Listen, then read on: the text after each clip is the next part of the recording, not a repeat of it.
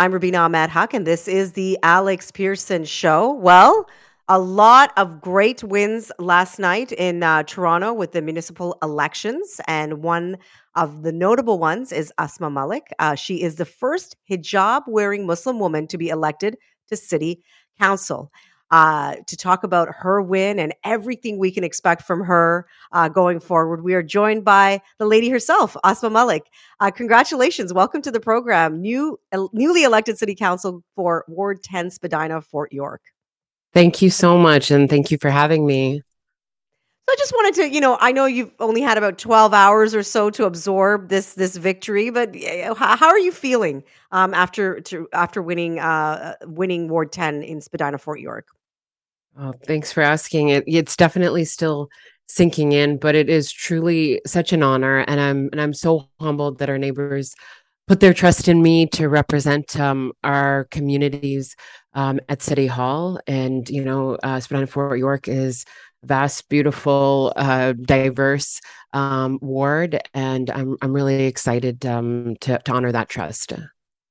And as the first hijab-wearing Muslim woman, what does that mean to you, being on city council, representing so many other women that now see themselves in you? Not to put so much pressure on you. As a woman of color myself, sometimes I feel like, don't put all the pressure on me, but I feel like you are someone that can really carry that torch. Tell me what that means for you to represent that community. Yeah, that is an honor too. When I was elected to the Toronto District School Board in 2014, that's when we discovered that I was the first hijab-wearing Muslim woman to be elected to public office in Canada ever. We broke barriers and made history then.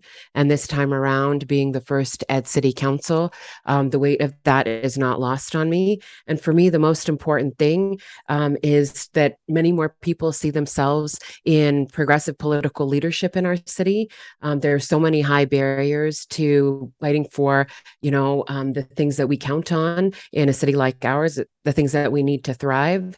And the more of us who can, show that it can be done, is just incredible. It paves the way a little bit clearer for hopefully a new generation of leaders, of activists, of more people seeing their experiences, their hopes, and the action that they want to see the city take actually represented. Asma, you have mentioned, how diverse your ward is of Spadina, Fort York. What are some of the priorities that you want to tackle first? Absolutely. Over the last many months, I had literally thousands of conversations with people from one end of our ward to the other. And while there's so many different things that, that are going on in people's lives, one thing was, top of the agenda, and that is affordability in this city, and particularly housing affordability. We have a crisis, and it is just unacceptable that people and families are being pushed out of the city because of soaring rents and housing prices. And we have to deal with this issue with the urgency that it requires if we want to have a Toronto that we can be proud of. I wanted to get your take. Last night, Scarborough Centre Councillor Michael Thompson was elected in his area. He was charged, as you well know, in September in connection with a sexual assault allegation in the Muskoka region. I wanted to play a clip of a reaction that he gave when our own 640 Toronto reporter, Matt Carty, asked him a question about how he was going to manage all these things that are happening in his life at the same time. How are you going to balance all of this? Because not only do you have your political life, your personal life, you have these legal matters. Are you worried that constituents might find this to all be a distraction for you going forward? Just watch me. What's your reaction, Asma, to him to that response? For me, elected representation is such an incredible trust. It's a public trust, and I hold that with a great amount of the privilege that it is and a great amount of responsibility. What I have been hearing from folks as I've been having these conversations is that they feel so distant from the decisions that are made at City Hall that we do have so much work to do to rebuild that trust.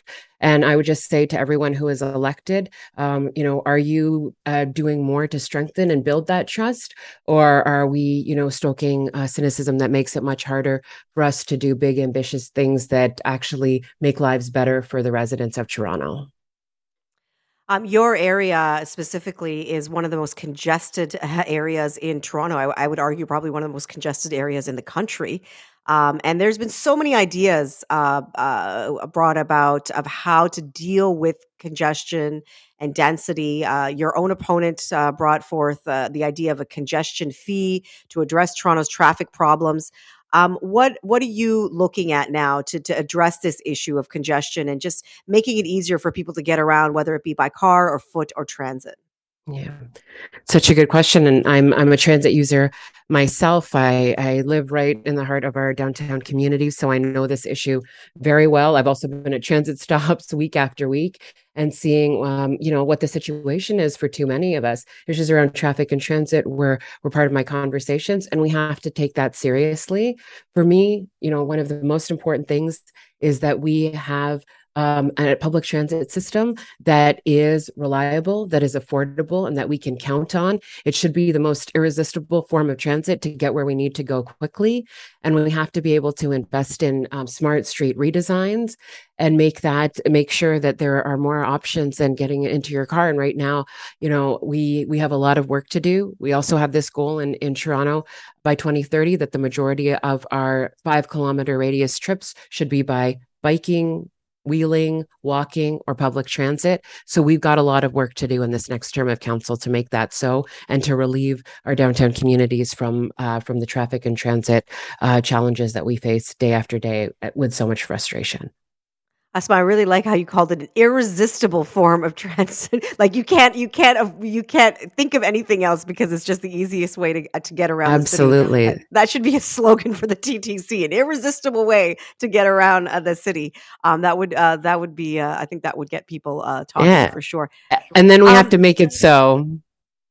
Yeah, we have to follow through on that as well. Asma, congratulations to you. I can't wait to see what you're going to do. And it's such an honor to speak to you day after you've been a day after your victory. I really wish you all the best in the future. Thank you so much. I hope to speak to you again. For sure. That's Asma Malik. She's the newly elected councilor for Ward 10, Spadina, Fort York, talking to us about all the things that she's hoping to do for that area, for the city. They've got a lot of things on the agenda in the city of Toronto. They've got to deal with transit, with housing, with climate change, with the budget. It's not going to be an easy task for any of the 25 elected officials and the mayor going forward. I'm Rubina Ahmed Haq. This is the Alex Pearson Show.